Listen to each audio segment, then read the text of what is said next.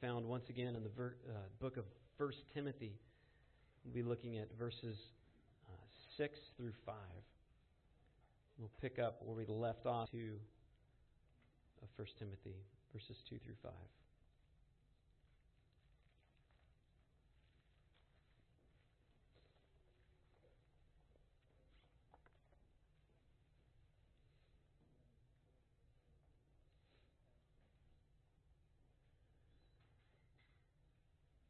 Teach and preach these principles. If anyone advocates a different doctrine and does not agree with the words, those of our Lord Jesus Christ, and with the doctrine conforming to godliness, he is conceited and understands nothing. But he has a morbid interest in intellectual questions and disputes about words, out of which arise envy, strife, abusive language, evil suspicions, and constant friction between men of depraved mind and deprived of the truth, who suppose that godliness is a means of gain. Please pray with me. Lord, we again admit that we need your help every moment of the day, but especially as we come before your word, because we know that it is by your word that we will be judged, that we'll be held accountable. And so, Father, we want to not only rightly understand it, but we want to apply it rightly. We want to follow it. We want to live according to it. And Lord, for that we need grace. We need grace to understand, but we need grace to live it out. And so we pray that you would be merciful to me so that I could be helpful to the rest of us as we seek to wrestle with your teaching regarding false teachers. We ask these things in Christ's name. Amen. As you know, anatomy is the science of the structural makeup of the human body. And it comes actually from the Greek word anatome, which actually means to dissect, to take apart. And of course, that's what you do in an anatomy course, is you dissect various dead things. In high school, it was fetal pigs. And I think in college, you dissect cats. And of course, when you get to med school, you dissect actual human cadavers. And of course, many of you are homeschooling families. We're not held back by such restrictions. And I'm quite sure that probably by 5th grade, the Liddells will be working on, actual cadavers by that time. I have entitled this message, The Anatomy of False Teacher, for 2 reasons. First of all, the passage not only describes what false teachers teach, but it actually gets into the inner workings of the false teacher. What are their motives? What are their desires? Why do they twist the Word of God? And also, Paul chooses to use a number of unique words that actually relate to physical health. He's using medical terminology, actually, a few times here. It's as if he's describing false teachers as those who are corrupted by some terminal illness. Now, the importance of studying anatomy, human anatomy, is obvious, because as we understand the human body, we can better understand diseases that attack it so that we can protect it. It also just helps us understand what a healthy body looks like. We're able to learn what diseases do to a body so we can help protect it and ward off such diseases. But also, seeing a healthy body helps us to incentivize guarding ourselves from germs and diseases and other things that would destroy the human body. I remember as a child seeing the pictures of what a chain smoker's lung looked like. And that was enough to make me not want to smoke. I've also remembered as an adult hearing what the Ebola virus does to the human organs. And that was it more or less liquefies them. That was enough to make me not want to go into any place where there's an Ebola outbreak. But the disease that Paul addresses in 1 Timothy 6 is actually far more destructive than Ebola. the consequences are far worse than any other infectious disease, because the false teaching Paul is referring to, as he says in 1 Timothy chapter 1 verse 1 verse 19, is that this is the false teaching that leads people to actually make shipwreck of their faith. In other words, this false teaching is leading people away from the truth and straight to hell, from which there is no cure. If a person rejects Christ, there is no hope of salvation. And so this is really far more dangerous than anything a person could face in this world. And it's not just dangerous, false teaching is not just dangerous for unbelievers. Recognize that Paul is writing to the church. He's writing to Timothy to warn the church about teachers in the church that are false teaching. In fact, all the letters that are written by the apostles in the New Testament warning about false teachers are written to people in the church. And so this should not just come to us like water off a duck's back. But we need to receive this teaching and not be naive that such teaching can't creep into even this church. Or to fail to realize that false teaching actually comes at us not only in churches, but in anywhere that we hear messages about what we deserve or what is a claim to truth. The Apostle Peter writes, "But false prophets also rose among the people, just as there will be false teachers among you who will secretly bring in destructive heresies, even denying the master who bought them, bringing upon themselves swift destruction. And many will follow their sensuality. And because of them, the way of truth will be blasphemed. And in their greed, they will exploit you with false words." Again, he's writing to Christians. He's saying, expect this. Expect it. It's destructive heresy. This is why Paul warned the Ephesian elders, "I know that after my departure, fierce wolves will come in among you, not sparing the flock. And among your own selves, people will arise, speaking twisted things in order to draw away the disciples after them." Paul is speaking to the very same elders that are heading the church of Ephesus. Quite likely, some of those elders were the ones leading people astray, maybe even the two that were called out in chapter 1 for making shipwreck of their faith. And so when Paul wrote, it was no empty words. Or when he spoke to the elders, it was no empty words. And when he writes to Timothy, he's blood earnest about this. If he were here today, he wouldn't say, "Oh, you guys don't need to worry about this because this is grace and truth." No, he'd say, you need to be as worried as anybody in any church that false teaching could creep into. It is not just the responsibility of elders to protect one another from false teaching. We are all accountable to what we believe and to what we choose to do, who we choose to listen to and why. Now, ultimately, of course, the elders are going to be held to a higher standard because that's their job. But we're all expected to exercise discernment, right? Even as Jesus said, "My sheep hear my voice and they follow after me. They will not listen to the voice of a stranger." And there will be some among us who do. That's what he's saying. Beware. Jesus warned, beware of false prophets who come to you in sheep's clothing, but inwardly they are ravenous wolves. Jesus was blood earnest. And they're so concerned about this because they know where this teaching leads. It's not just, don't listen to those guys because they disagree with me. He's saying, don't listen to them because they will destroy you and they will use you and they don't care about you.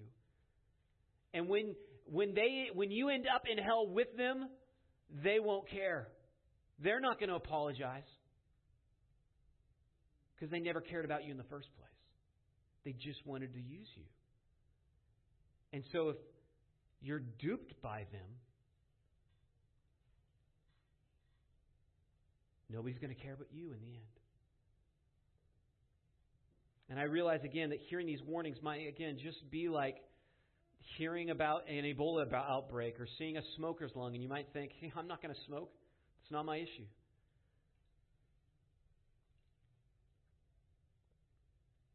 But false teaching can creep into a church at any time, and we need to know how to discern it.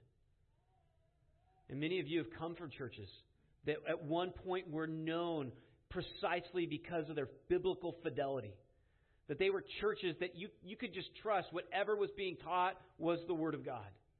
And now, you've left them because no longer is the Word of God being taught. That's in one generation. Guys, a church could change in a day.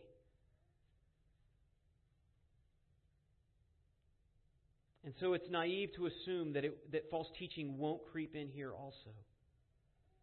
And obviously when a church tolerates false teaching or when it even protects false teachers, like that's very clear time you need to go. Like make like Lot's wife, like the angels told Lot's wife, flee to the mountains and don't look back. Because that place is under destruction. That lampstand has been removed. Anytime false teaching is protected, the Lord is no longer the Lord of that church. And it's time to leave. Second, we also need to recognize that false teaching doesn't simply exist in the church. And back in the day, the church may be the only place you would have received instruction. Maybe in a school. Of course, most schools were actually established by churches, and so they were a place to receive biblical education. Later on, maybe you could receive teaching from a few books that you had in the house, or maybe when you went to the library. But today we are bombarded with false teaching. In every form of media. In what we listen to, in what we read, in what we watch. Podcasts, radio shows, social media, advertisement. You are being taught false teaching all day long. Now, it doesn't advertise itself as such, but you all know that almost every advertisement has as its ploy, you deserve this. But you know you don't. But this is what we're being taught. In every form of media. And it's not just you that's being taught, your family's being taught. Your kids are being taught this. Even if you homeschool your children, they are getting exposed to false teaching through cartoons or through the media. And so we need to realize the seriousness of this threat. Because we're being bombarded by information constantly. It's not just in the church. The church needs to protect itself, but it's everywhere. And we need to realize what the real consequence of false teaching is. And help. One, we need to be able to discern it for ourselves, but we need to help one another, and especially our children, to be able to discern how to sift truth from error. How to avoid being led astray from the teaching we received. I think due to the mass media, false teaching is a greater threat than it's ever been. And so this text is a real blessing to us. And it's very straightforward. 3 points. Paul presents the clear defense against false teaching. What can we do to prevent ourselves from being led astray? Then he presents what false teachers teach, the doctrine of false teachers. And then in verses 4 and 5, the inner workings, the desires of false teachers. Let's look first of all at 2b, that last phrase in chapter 2, where Paul says, teach and preach these principles. These words, teach and preach, are two well-known Greek words, didasko, teach, and preach, parakaleo, or to exhort. And you'll notice that both words are in the imperative. These are commands. This is what Timothy and the elders are to do. Teach and preach in order to prevent the people from being led astray by false teachings. And Paul's going to explain these commands in the teaching that follow. And you'll notice that these commands, teach and preach, they parallel those those two parallel elements that have come up throughout the book of 1 Timothy. That what an elder needs to do is not only teach and interpret the Bible rightly, but he needs to live it out rightly. Teaching refers to explaining what the Bible means, and then exhortation or preaching, how to apply that meaning to our life. And so we need to be doing both. Timothy needs to not only explain the Bible clearly, but also explain what does this look like. And not only explain it, but show it. Live it out. What does living the Bible look like in your life? We need both teaching and preaching. Teaching in its application. In fact, in the next verse, Paul warns against those who advocate different teaching and teaching that doesn't promote with godliness. Teaching that isn't applied rightly. And frankly, that's why the majority of our worship service is devoted to the teaching of the Word of God and seeking to apply it to our lives. And that without any shame at all. Because that's what we need. In fact, teaching is central to all of our community groups and our discipleship groups. We need time in prayer. We need time in fellowship. But we really also need teaching and preaching lest we be led astray. Because as we sung, we're prone to wander. It's through good teaching that we're able to recognize false teaching. You've heard it said a number of times that special agents are able to determine if currency is false, like if it's fraudulent, by studying the real thing. They know what a real dollar bill looks like so well that when they see false currency, they can detect it immediately. The same is true of good teaching.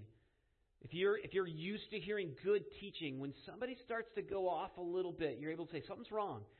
And maybe you can't identify it, but you can just hold it in suspension a little bit in your mind until you can identify what is it about what's being said that is an error or that just doesn't sit right with you. We need good teaching and lots of it. The more we have, the better. Just as every physician tells you that the secret to good health is you need a good diet, you need good sleep, and you need exercise. Right? They'll all tell you that. That's the secret to good health. Well, likewise, the secret to good spiritual health is, you won't be surprised by this, lots of time in the Word, rightly interpreted and applied. Lots of time in prayer, and lots of time in fellowship. Very simple. And yet, as we know from our experience, how often we're led astray from those simple principles. And just consider how much biblical teaching you're getting in your life right now compared to how much time you're getting in other forms of media. How much time do you read the Bible in comparison to the news? How much time do you spend listening to good preaching compared to watching a movie or a football game? I mean, just think, how did you spend your time yesterday? Now you might think, oh, that's unfair. That's college football day. Okay, well, Friday or Thursday. How much time do you spend immersing yourself in false teaching compared to immersing yourself in good teaching? Again, 2,000 years ago, there's not going to be a lot of false teaching a person's going to get exposed to unless they're going to a church with a false teacher. But today, it's like all day, every day. And we cannot be naive. There's a reason Paul says in the last days, people will be led astray to have their ears being itched and their hearts will go cold. There will no longer be love expressed amongst people. Why do you think that is? Because false teaching is so dominant, even amongst Christians.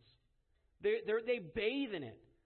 And they get a little bit of the Word in the morning or a little bit of the Word on Sunday, and they think they're going to be fine. That their families are going to be unscathed. That they're going to have joy unspeakable throughout the day,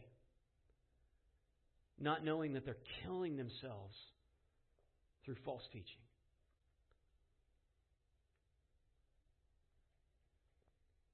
Although Martin Luther started the Reformation in Wittenberg, it was actually the city of Geneva that became the flagship city of the Reformation. And that's largely because John Calvin was the primary teacher in Geneva. Some of you might even have the Geneva Study Bible.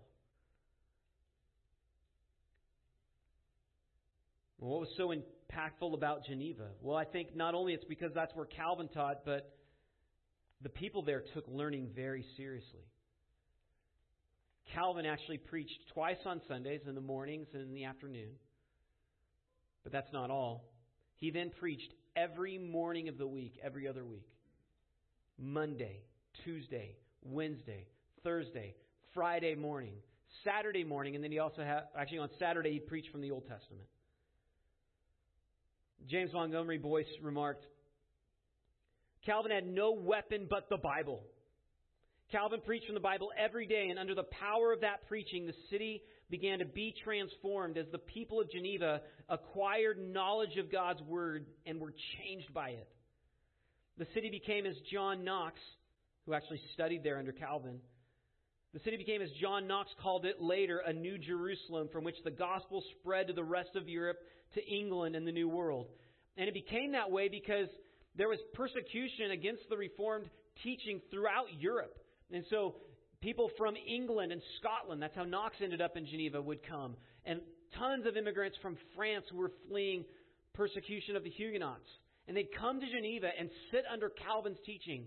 And many of those men went back into those countries from which they fled in order to preach the word rightly, and many of them died.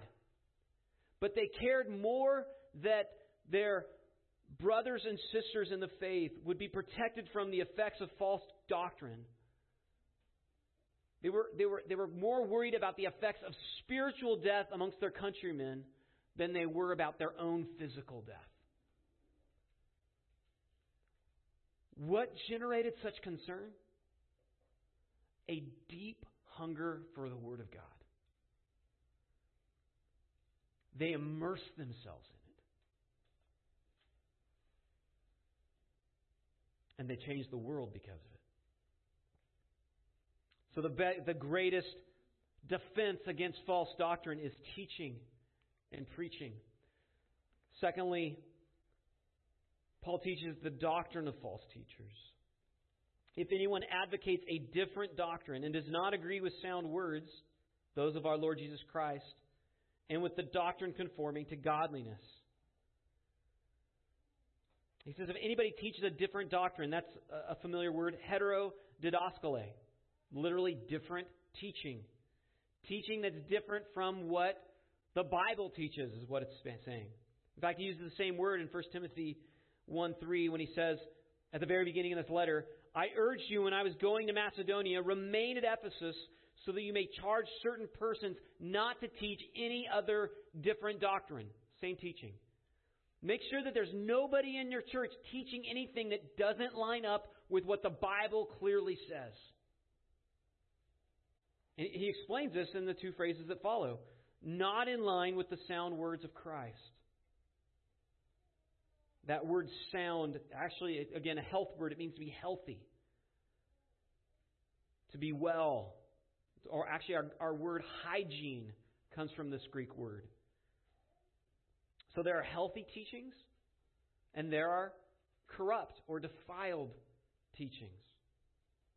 Unsound teachings. And so how do you know the difference? How do you know if what you're hearing right now is healthy teaching or a corrupt teaching? Well, does the teaching line up with what the Bible actually is saying?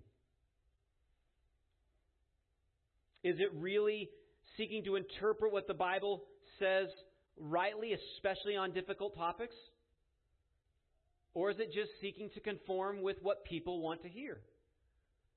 Does the teaching really seek to interpret what the Bible says about women's roles rightly, what the Bible says about slavery, what the Bible says about sexual morality? Is it just trying to conform to what people in general wanted to say?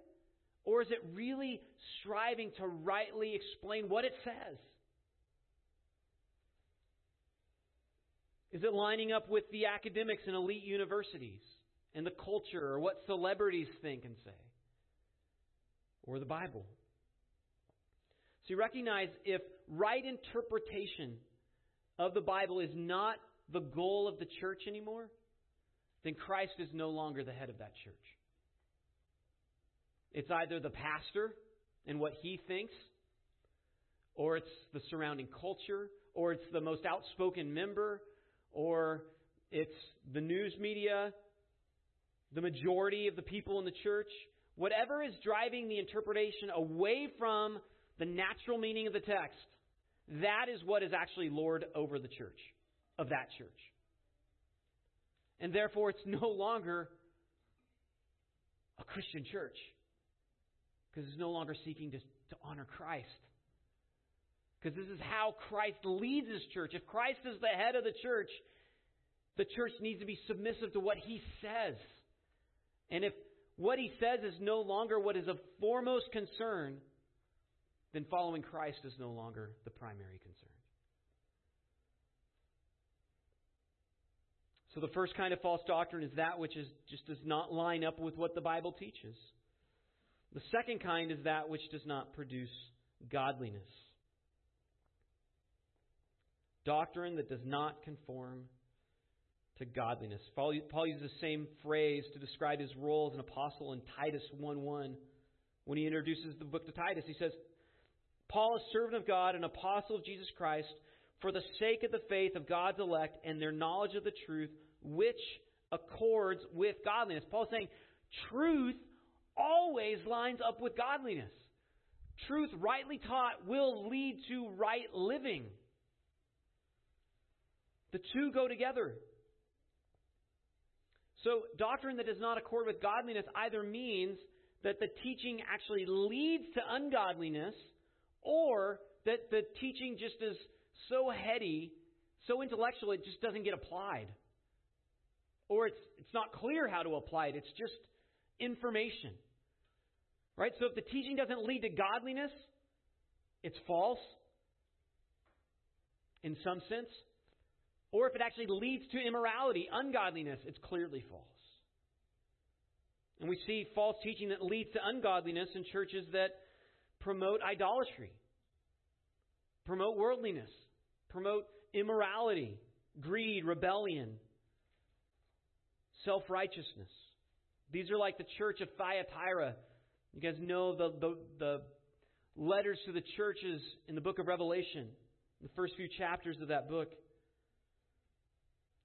Christ writes to the church of Thyatira in verse 19 of chapter 2.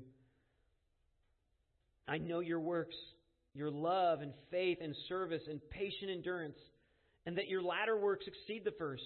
But I have this against you, that you tolerate that woman Jezebel, who calls herself a prophetess and is teaching and seducing my servants to practice sexual immorality and to eat food sacrificed to idols.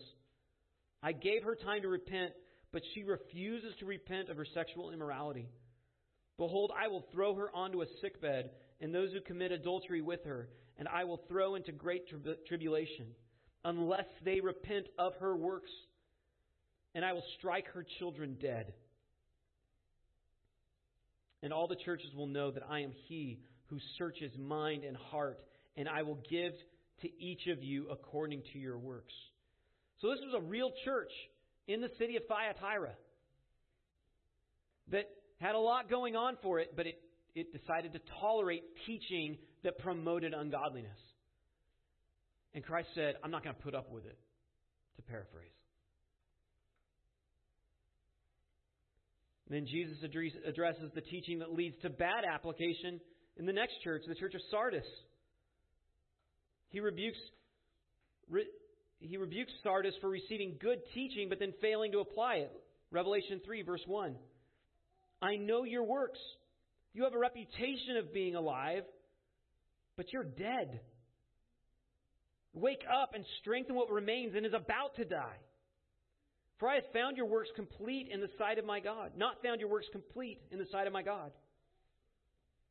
Remember then what you have received and heard. Keep it and repent.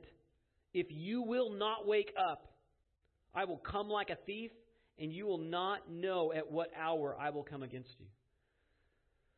So teaching that leads to immorality or teaching that just does not get applied, both are false. And Christ will not tolerate that in His church.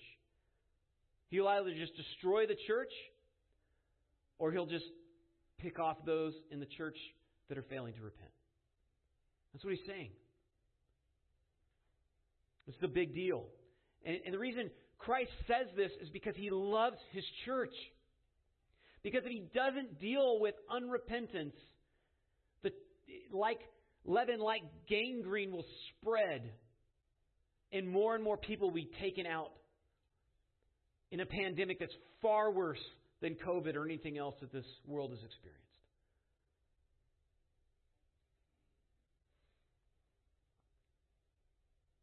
So Christ is not only concerned with teaching that tolerates sin, but even teaching that tolerates inertness,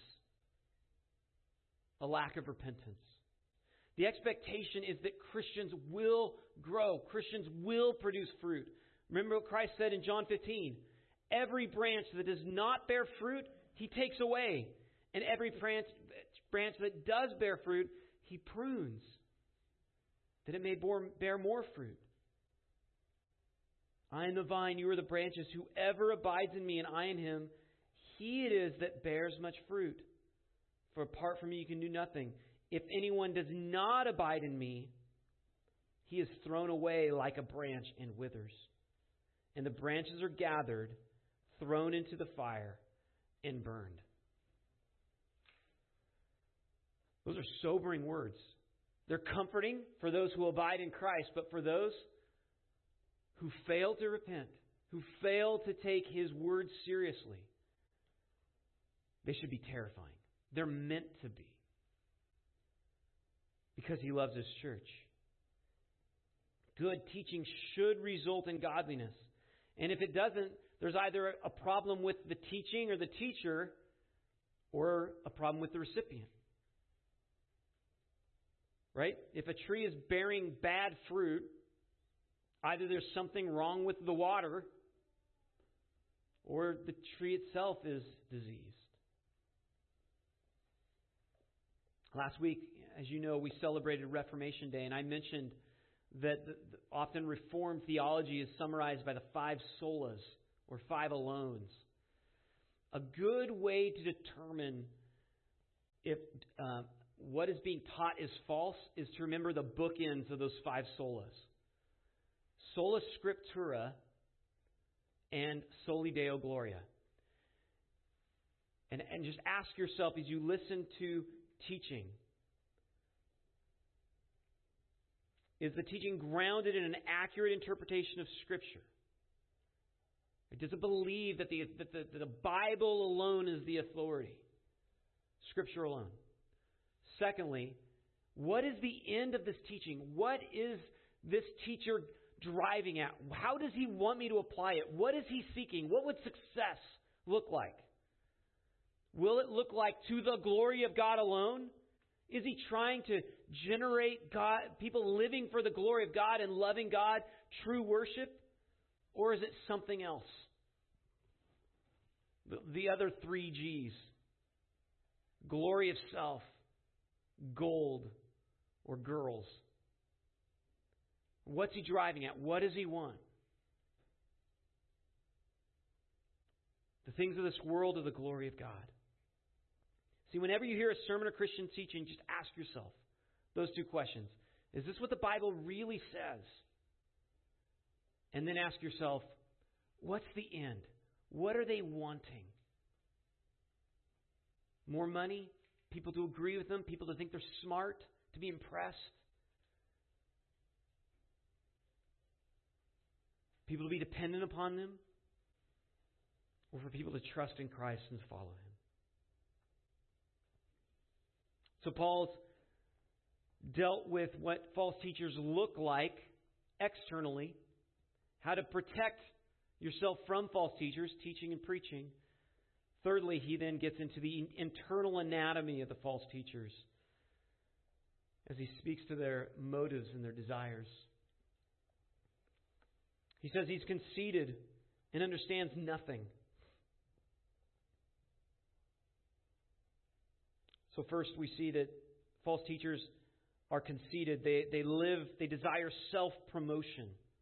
That word conceited actually is figurative.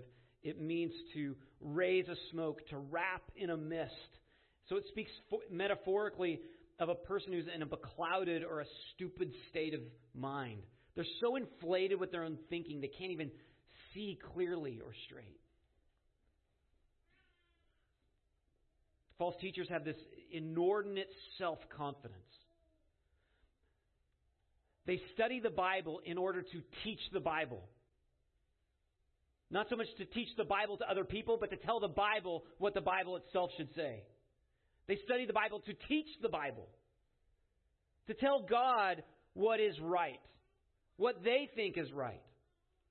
I know it says this, but God, I know you can't mean that because that's not what I think.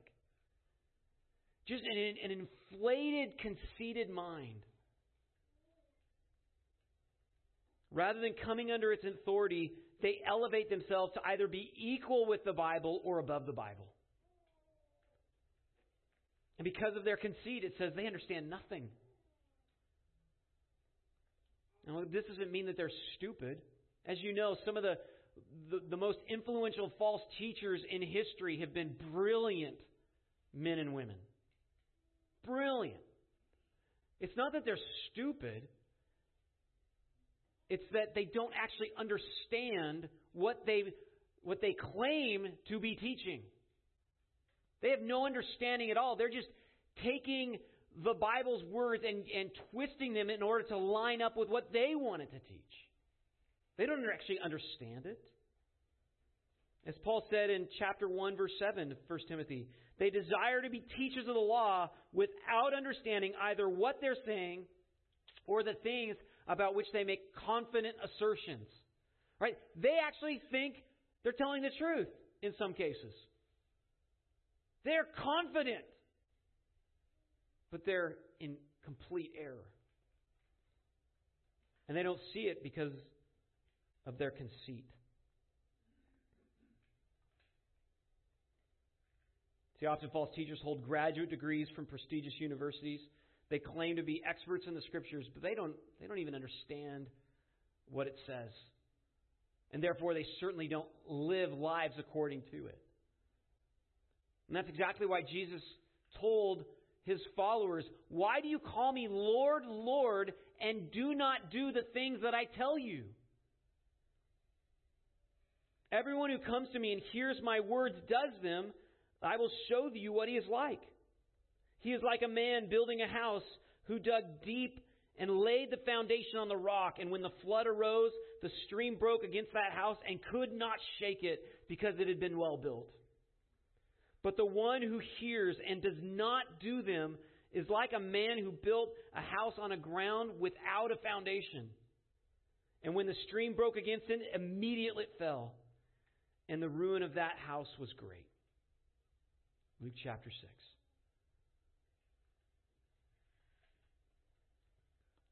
So they have no desire to exalt Christ, but in their conceit they desire to promote themselves. So false teachers have a desire for self-promotion. Secondly, they have a morbid interest in controversial questions and disputes about words.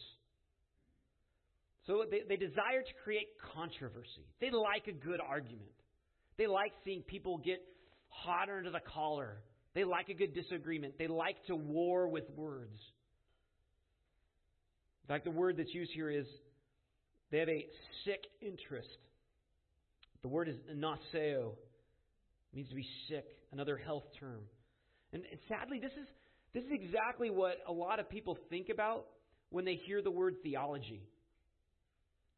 Oh, you like theology? Ah, So you like arguments. You like to fight. You like to make people feel stupid. You like to always prove that you're right and everybody else around you is an idiot.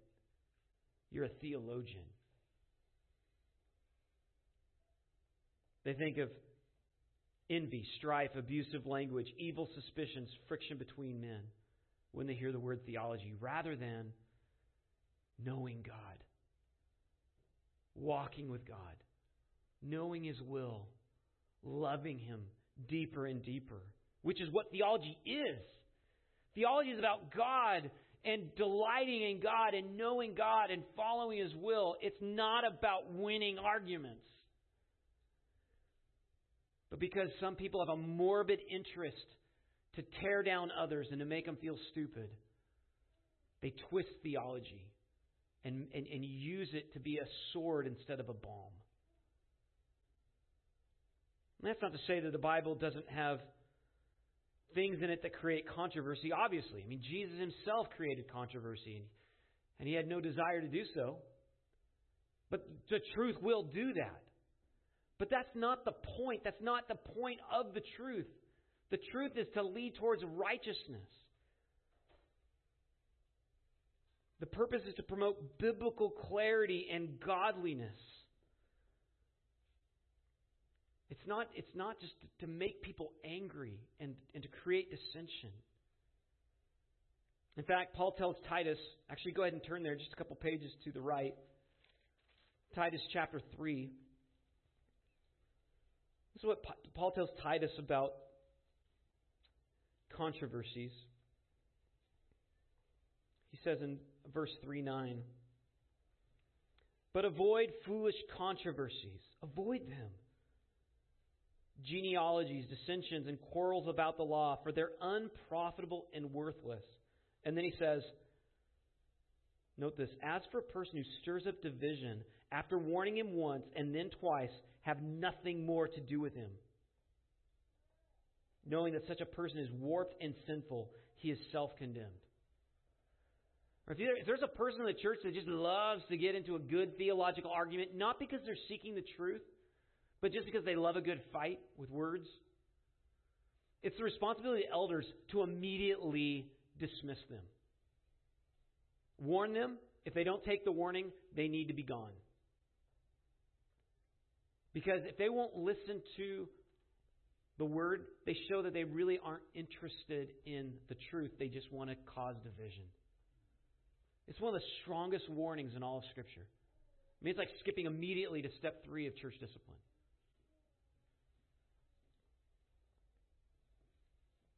And we see that those whom they engage with such arguments are themselves depraved of mind and deprived of the truth. So Paul here is speaking both of the false teachers and those who listen to them. The people they run with. The people that get ensnared by their nets. He says they have a depraved mind. That word means they are morally destroyed in their mind. That's what depravity is. They're morally destroyed. Deprived of the truth. The implication is they once possessed the truth. They once had the truth, but they willfully pushed themselves away from it. They had it in their hands, and they said, "I don't like it. I don't like what it says. Doesn't agree with what Mama taught. Doesn't agree with what my urges think." And they walk away from it. They had it. It was in their hands. And they willfully disregarded it because they wanted popularity or they wanted to justify some sin. They deprived themselves of the truth. They didn't care about being nourished by the truth as much as using it to achieve their own ends. It's like they were like prisoners who are given a portion of bread by their jailer. And instead of eating the bread, they push it away from themselves in order to have the rats that come into their jail cell at night fight over it. And they just are so entertained by seeing the rats fight over the bread that they willfully deprive themselves of it. False teachers take what is meant for spiritual nourishment and use it for just intellectual entertainment. And they destroy people. They send people to hell. And it's fun to them.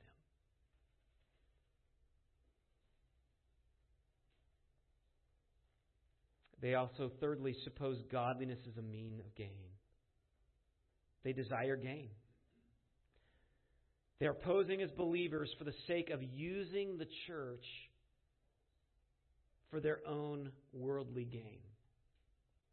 That, in the context, primarily this is speaking to money, as we'll see in the weeks to come. But really that word can refer to anything this world offers. A greater reputation, popularity, wealth, comfort, security, admiration, anything this world lives for. They're drawn to Christianity because they see, hey, here is a means to get what I always wanted. I couldn't get it on my own in the world by hard labor, but I can dupe a lot of these fools in the church and use them to get what I wanted in the world. People who the world would reject me and realize I'm a fool, I'm a raving fool, but maybe Christians will listen.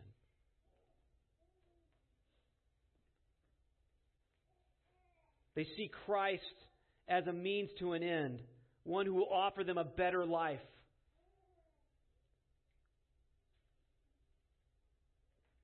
In contrast, those who are drawn to Christ because they recognize that He is their Savior and their Lord, and that without Him they deserve the wrath of God, His eternal punishment.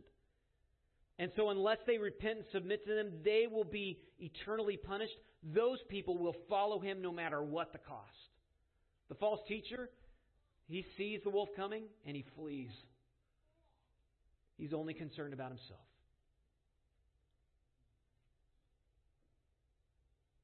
Jesus said in John 6, actually the apostle writes, after this, many of His disciples turned back and no longer walked with Him. And so Jesus said to the 12, do you want to go away as well? Simon Peter answered Him, Lord, to whom shall we go? You have the words of eternal life. And we have believed and have come to know that You are the Holy One of God.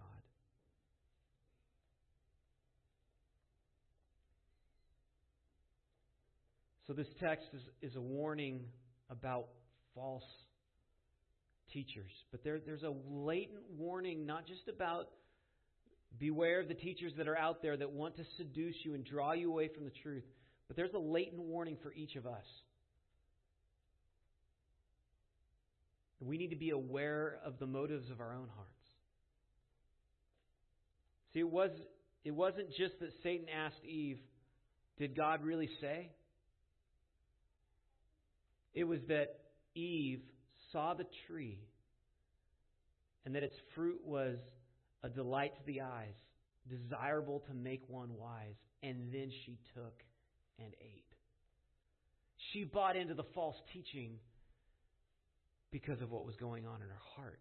It justified her longings. And that's why she was duped. So this isn't just a warning that there are bad guys out there. This is a warning that you need to be on guard against anything that would lead you to say yes to that which you know to be wrong. Don't take that lightly. Don't let such serpents into your gardens. False teaching is attractive precisely because it appeals to us. We want to hear it. We want somebody to say, yes, this is good. You can follow this. It will make you happy. You deserve this. We like to hear that. But it's poison. And we need to recognize that it's poison. This is how bait works. Right? Bait works because the fish are attracted to it. False teaching works because we want to believe it. So we need to guard ourselves. It's critical to defend ourselves against false teachers through the preaching and teaching of the Word of God. And to get as much as we possibly can. Secondly, we need to recognize the doctrine of false teachers. Any doctrine that does not line up with what the Bible means in its normal interpretation, and any doctrine that leads to ungodliness, we need to ignore. And we need to realize the desire of false teachers, that they desire to promote themselves in their conceit, that they like to create controversy, and that they will lead other people astray through their desire for worldly gain. Let's pray.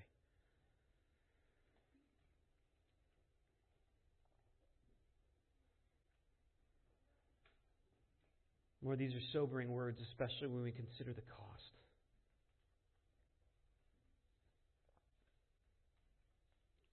Lord, there's not sufficient emotion to generate the sobriety and the warning that we need to have, not only against false teaching, but even our own hearts. And so we ask just for your mercy that you would guard us vigilantly, be our shepherd. Lord, we know that your love is not for the institution of the church as it is for the people, the sheep in the church. And we pray that you would protect all of us here as your sheep. That none of us would be led astray into false teaching. That none of our children would be enslaved by error and fall away from the truth. And God, give us wisdom to discern that we might see the error before it creeps into our homes, before it creeps into our teaching.